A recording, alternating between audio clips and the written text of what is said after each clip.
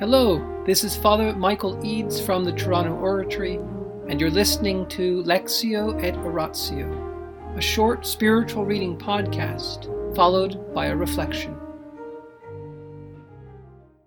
The Life of St. Philip Neri by Antonio Gallonio, Section 17, Chapter 204. He recalls a dying infant to life. In the same year, towards the end of October, Caterina Loti of Milan was already 8 months pregnant when she fell into a severe sickness, a very acute pleurisy.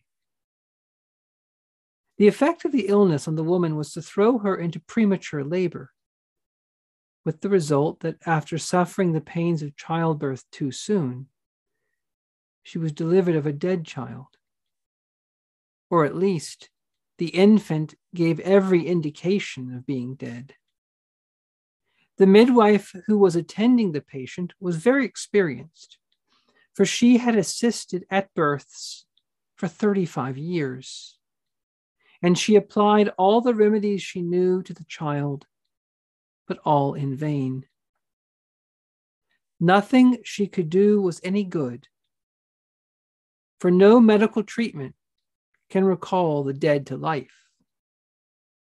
And so the midwife realized the only hope of a cure was to abandon human aid and rely on that of God.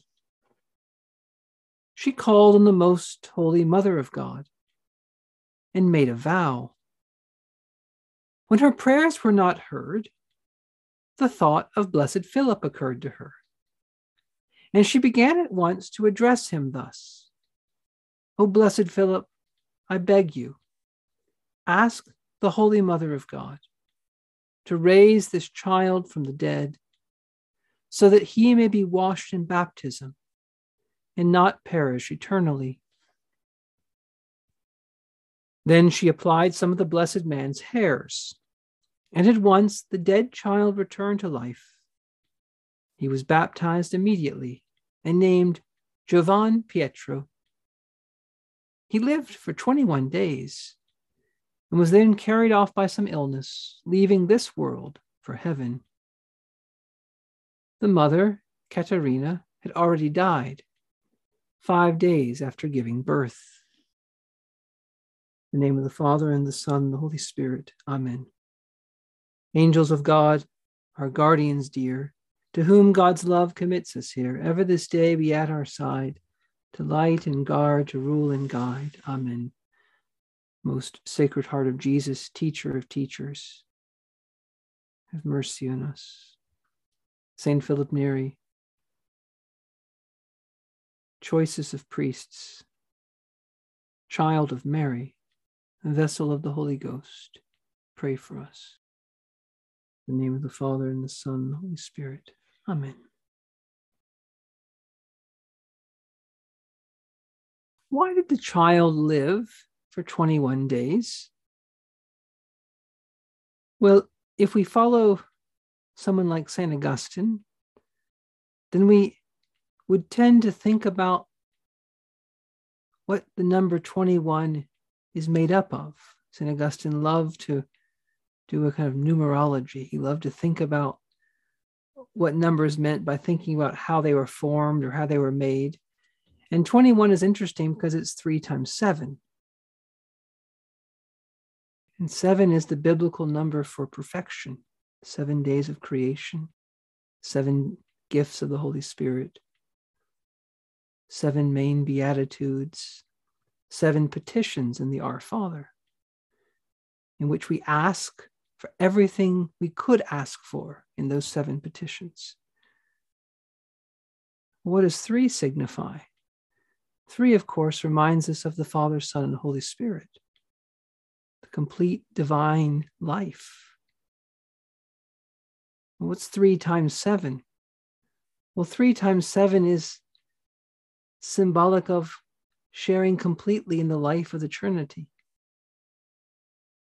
And this child, who died with baptism, who died without ever having committed a sin, most certainly went straight to heaven. And that's what Glonio says. He left this world for heaven. And that child of Caterina Loti, child whose name is not even given to us by Glonio, is living the fullness, the completeness of the divine life of the Father, Son, and Holy Spirit. God pours out his mercy on little children. Through no merit of their own, they're given the saving waters of baptism. And why does baptism have such power?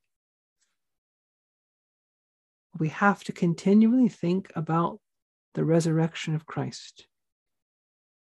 Baptism has power because it unites us to the death and resurrection of Christ, the cause of our salvation. That's what St. Paul says. In baptism, we died with him. In baptism, we rose with him. We were buried with Christ in baptism, St. Paul says. Buried with him. Well, if you think of baptism by immersion, you're literally buried in the waters, and then you're brought out of the waters.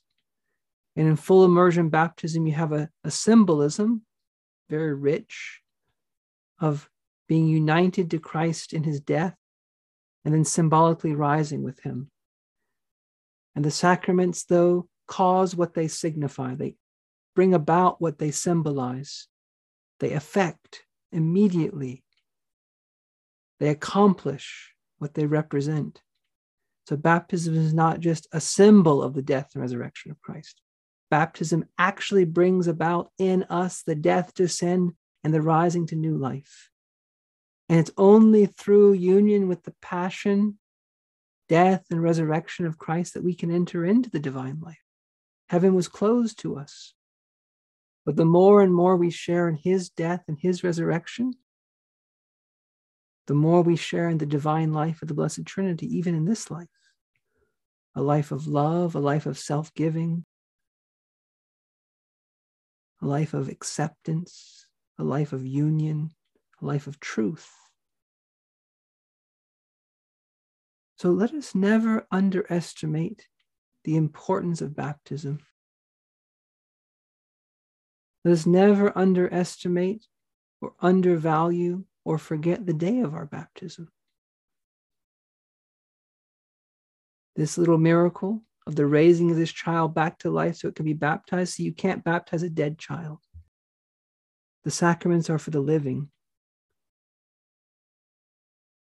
And this child was raised back to life, or at least brought to consciousness in some way, by the hairs of St. Philip. Again, hairs, the most insignificant thing God uses to give the greatest thing.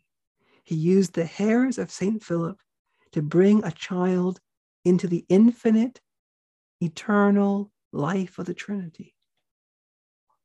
If God can use insignificant thing like hair of a saint, what's St. Philip telling us? That if we join ourselves to the Blessed Virgin Mary, if we turn to her, then no matter how insignificant we see, no matter insignificant our life seems, then we, like St. Joseph, can be united to Christ. And through Christ and with Christ and in Christ, we too can live the life of the Holy Trinity. In the name of the Father and the Son and the Holy Spirit. Amen.